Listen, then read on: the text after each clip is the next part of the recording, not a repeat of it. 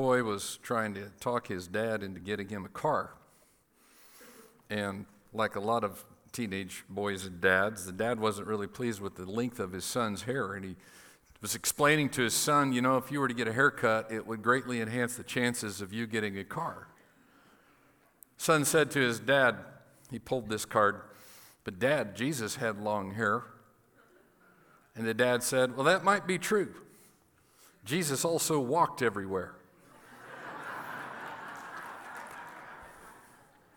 Actually, somebody said that Jesus did actually own a car, that it was a Honda. He just never talked about it.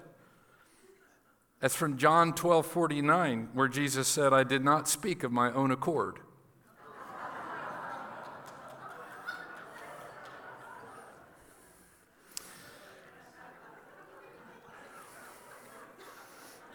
We don't know exactly how many miles Jesus walked during his life on earth. A lot. I can tell you that, a lot. A large part of that was logged just from trips that he made from his hometown of Nazareth down south to Jerusalem. And we call it down, but you'll notice in Scripture it always says up to Jerusalem. That's because it was uphill. They weren't looking at a calendar or a map the way that we do. But Jesus walked a lot. It was at least 60 miles one way just to make that trip, and he made it many times. By Jesus' time on earth, Jerusalem, the capital of Israel, for 1,000 years was well established. It was the political capital of the nation. It was also the center of Israel's worship, and it was the location of the temple. Over 800 times, Jerusalem, that word, occurs in Scripture. It's not just the holy city. It's not just the city of the great king. In the final scene of Scripture, where the new heaven and the new earth are set in place by God, it also becomes the capital city of heaven.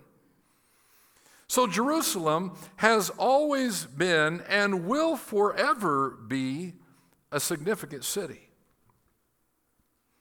Jesus' visits to Jerusalem started when he was 41 days old, and his parents brought him there to present him in the temple. That's in Luke chapter 2. Like all devout Jews would do, they brought him there to the temple. And devout Jewish men would have made the trip to Jerusalem 3 times a year for the major feasts, the main feast. Luke records for us chapter 2. And if you'd like to get your Bibles open to Luke chapter 2, that's the first place we're going to be looking this morning. Luke records this. Now his parents went to Jerusalem every year at the feast of the Passover. Quick note, parents. Joseph and Mary were not perfect parents. In fact, we're going to see some of that here in just a moment, all right? Take heart. But they were doing this right. God had told his people to be at the feast every year. Joseph and Mary made sure they were at the feast every year. And these parents were making sure that they were there to worship and that Jesus was part of that. But there had to be a whole lot more to knowing God in their homes than just that trip to Jerusalem. Think this through for a moment. Step ahead to Christmas just a little bit. Can we do that? How did Jesus come to realize that he was God's son? How did that happen?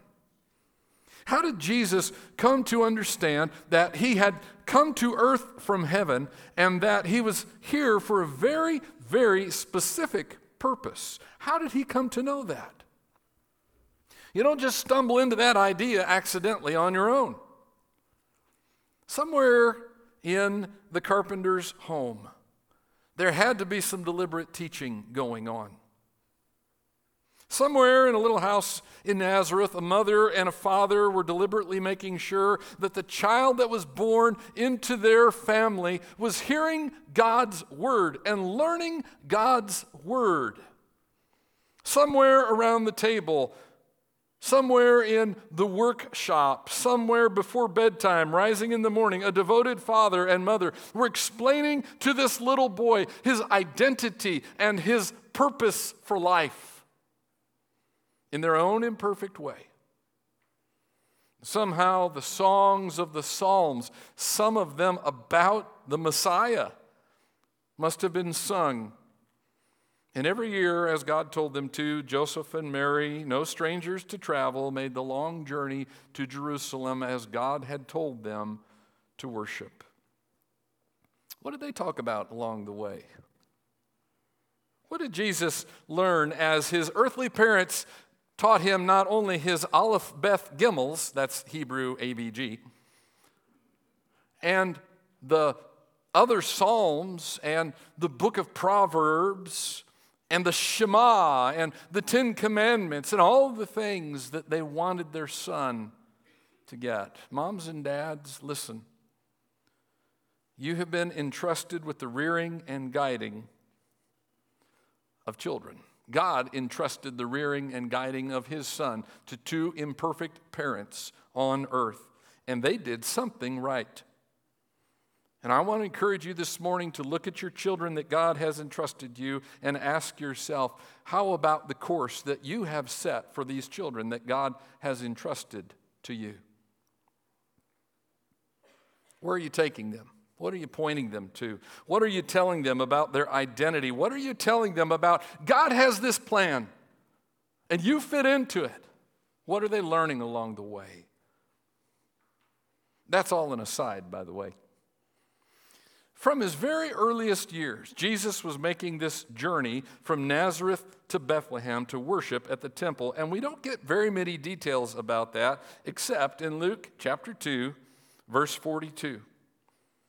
And when he was 12 years old, they went up according to custom, and when the feast was ended, as they were returning, the boy Jesus stayed behind in Jerusalem. His parents did not know it, but supposing him to be in the group, they went a day's journey, but then they began to search for him among their relatives and acquaintances. Wait a second. God entrusts you with God in the flesh on earth, and you lose him. Whoops. Told you they were imperfect parents. Verse 45, when they did not find him, they returned to Jerusalem searching for him. So they're gone a day. It takes a day to come back. After 3 days, they found him in the temple, sitting among the teachers, listening to them and asking them questions. And all who heard him were amazed at his understanding and his answers. And when his parents saw him, they were astonished. And his mother said to him, "Son, why have you treated us so? Behold, your father and I have been searching for you in great distress." And he said to them, "Why were you looking for me? Did you not know that I must be in my Father's house?" It literally says there, did you not know it was necessary for me to be in the things of my Father, the things of my Father. And they did not understand the saying that he spoke to them. And he went down with them and came to Nazareth and was submissive to them. And his mother treasured up all these things in her heart. And Jesus increased in wisdom and in stature and in favor with God and man. Did you notice that when Jesus was explaining what he was doing, he did not say to Joseph and Mary, "I had to be in our Father's house." Mary had just finished telling him, "Your father and I." And Jesus responded, "I'm in my Father's things." At age 12, Jesus understands his unique identity. And you know what I want to say as a result of reading that? Good job, Joseph and Mary. They did something right, didn't they? Jesus understood who he was. They weren't perfect. By the way, the only perfect parents are the ones who haven't had kids yet. You ever notice that?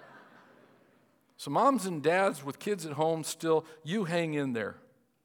But Joseph and Mary had done enough that Jesus had his course set for the rest of his time on earth. And I want to tell you, moms and dads, you can do this. You can do this for your children. You must do this. Stubbornly start your children on the course that they should go. Choose this. When you chose to become parents, you chose this. Follow through.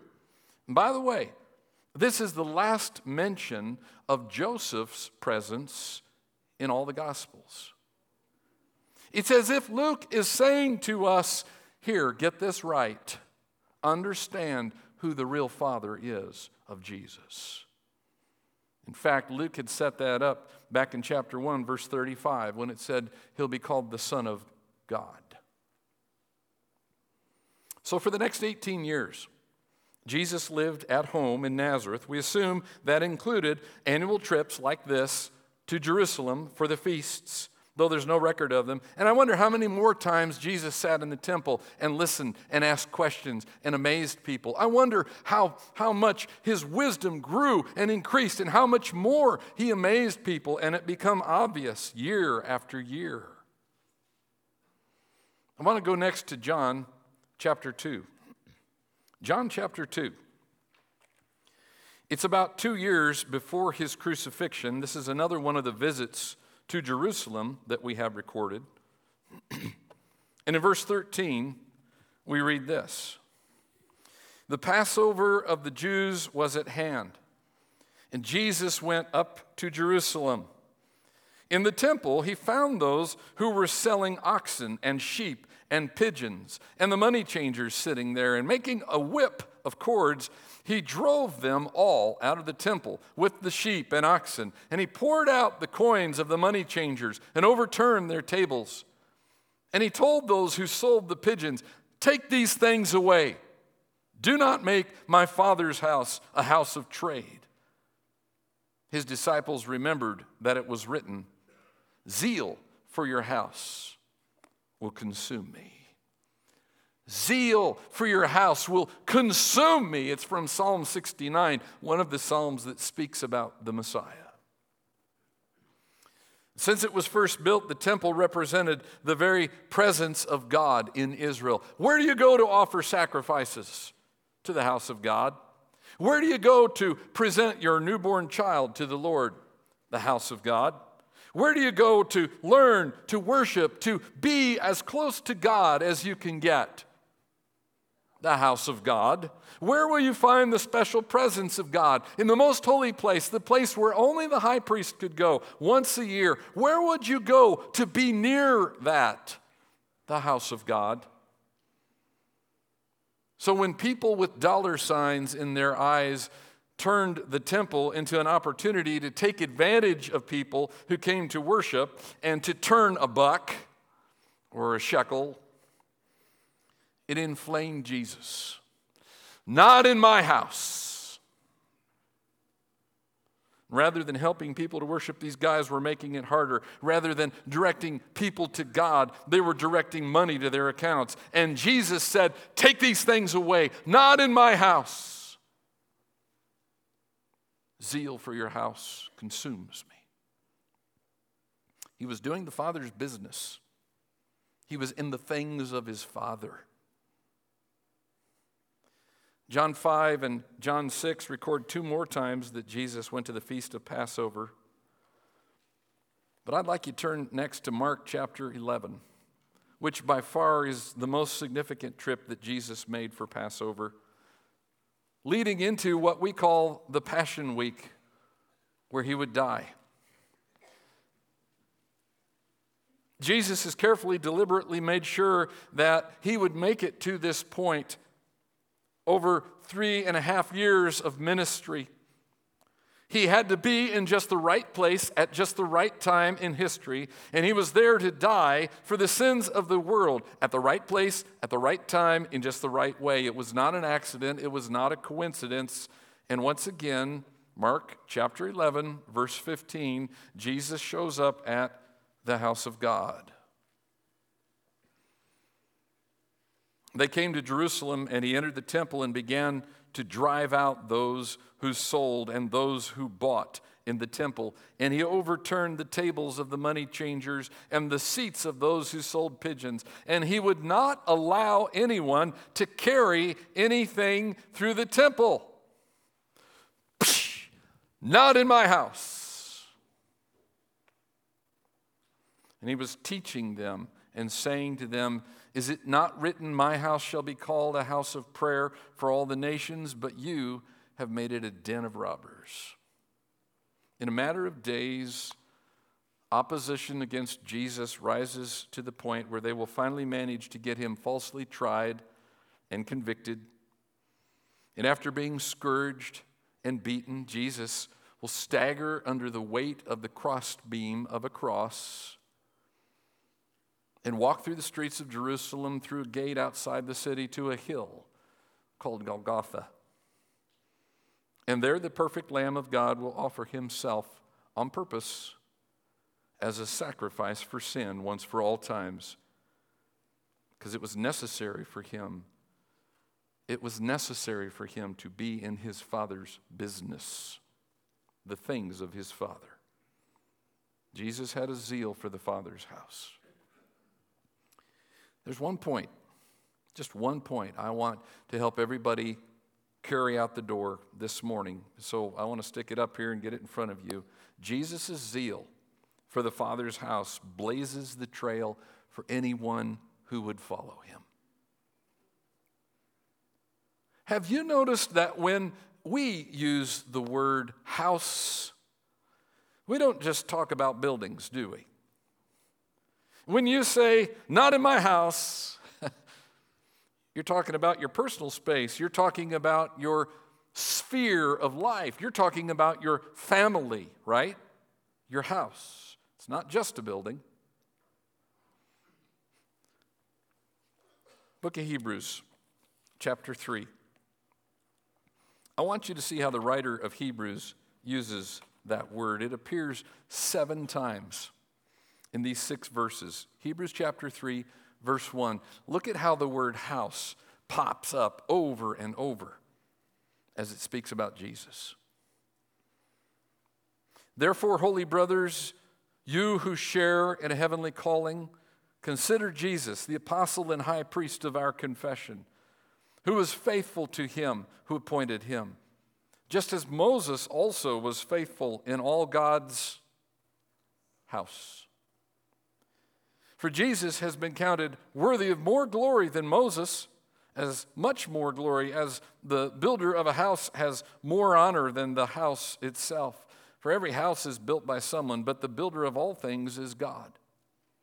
Now, Moses was faithful in all God's house as a servant to testify to the things that were to be spoken later. But Christ is faithful over God's house as a son, and we are his house, if indeed we hold fast our confidence and our boasting and our hope.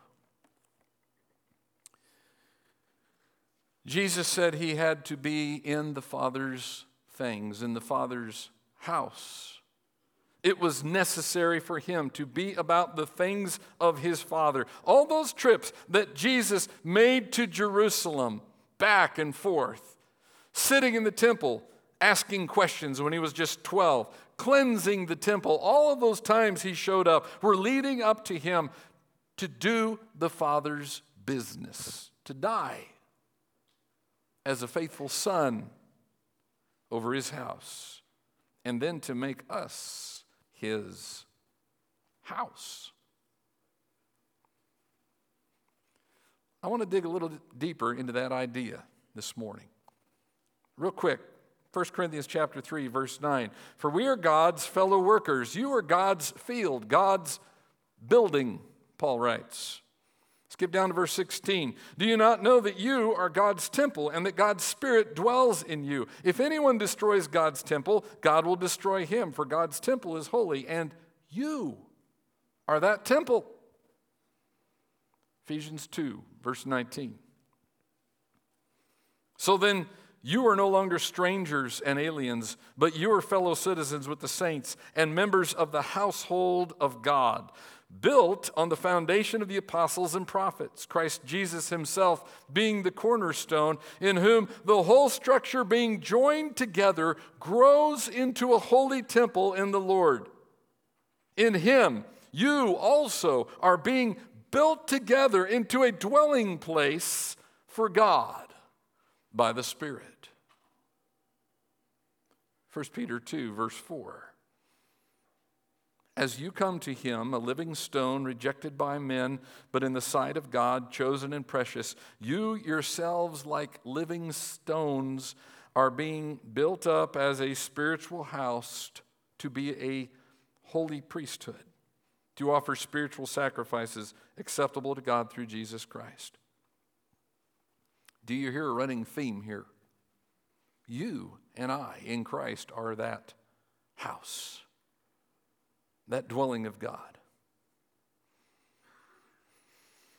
Let me ask just a few questions to give us something to think and do about this. What if God's house is more than just a building? What if God's house is more than just a certain time or place? What if God's house isn't something that comes and goes with situations?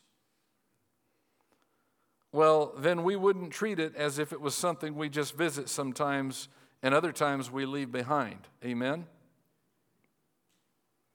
We wouldn't treat the house like it was just about events.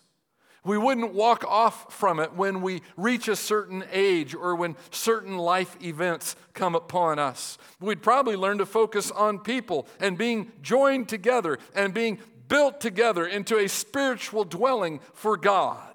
I imagine our attitudes toward everything that we called church would look a lot more like God wants them to look, don't you?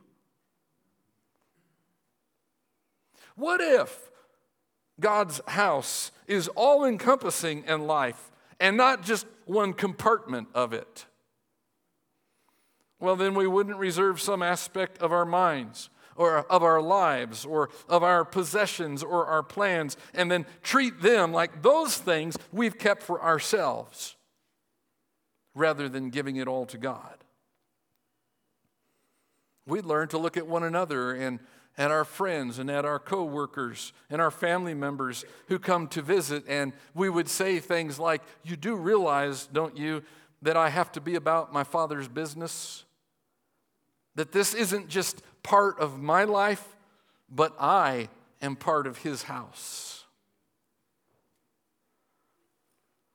What if zeal for the house consumed us?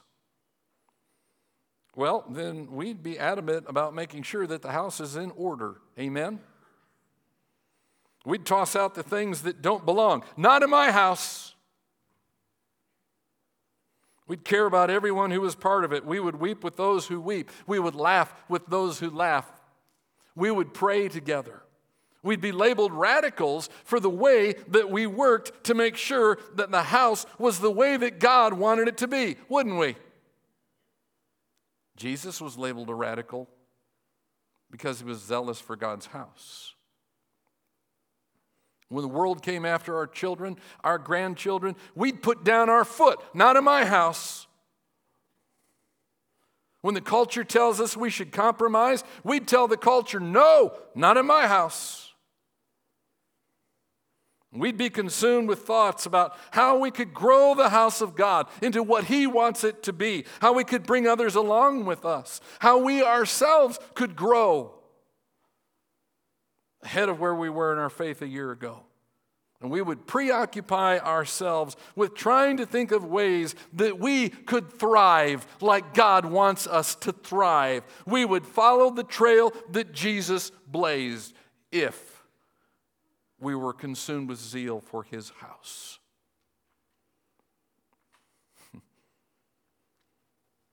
We just peeked in this morning about how Jesus feels about the Father's house. And I want to end this morning with one more look that I think helps make that even more clear. It's at the end of the book, Revelation chapter 21. It's what God has been planning for all along. It's the culmination of that plan. And it says there in chapter 21, verse 1, "Then I saw a new heaven and a new earth, for the first heaven and the first earth had passed away, and the sea was no more. And I saw the holy city, New Jerusalem, coming down out of heaven from God, prepared as a bride, adorned for her husband. And I heard a loud voice from the throne saying, 'Behold, the dwelling place of God is with man. He will dwell with them, and they will be his people, and God himself will be with them as their God. That is God's plan. He wants you in his house. He wants you a part of that with him forever. That's how it's supposed to end.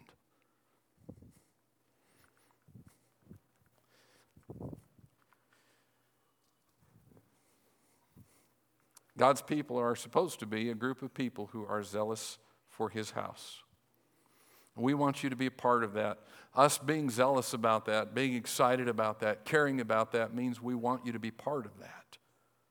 Forgive our forwardness in saying we want you to have that, but we do.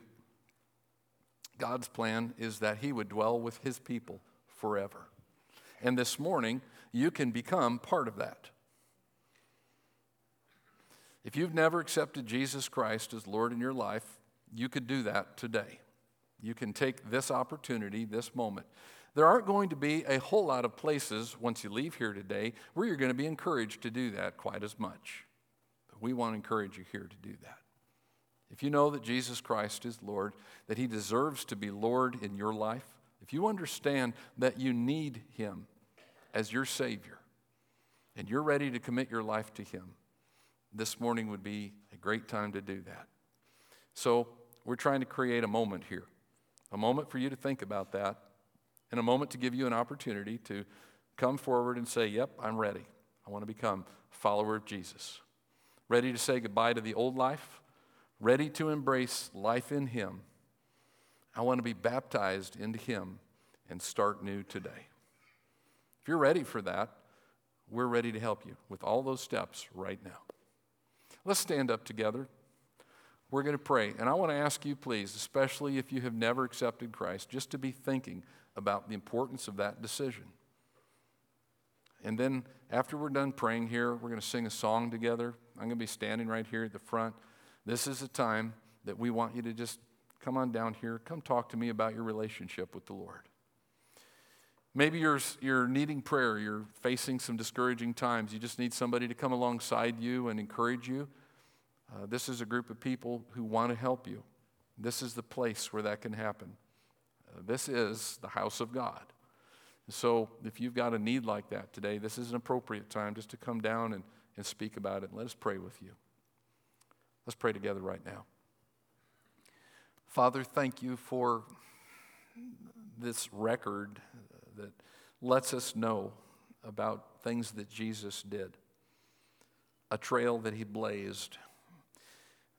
Lord, though he came not just as an example, certainly his example, where this is concerned, is one we want to follow. Father, please put a deep, burning zeal inside of us for your house, your business, your things, and use us in ways that you want to. God, I pray right now for decisions that we make, for those of us who've already been following you and things that we need to do differently, for others, Father, who are just on that verge of deciding that they're ready to submit to you, to follow you. Right now, please help us to make choices that will honor you. We pray in Jesus' name. Amen.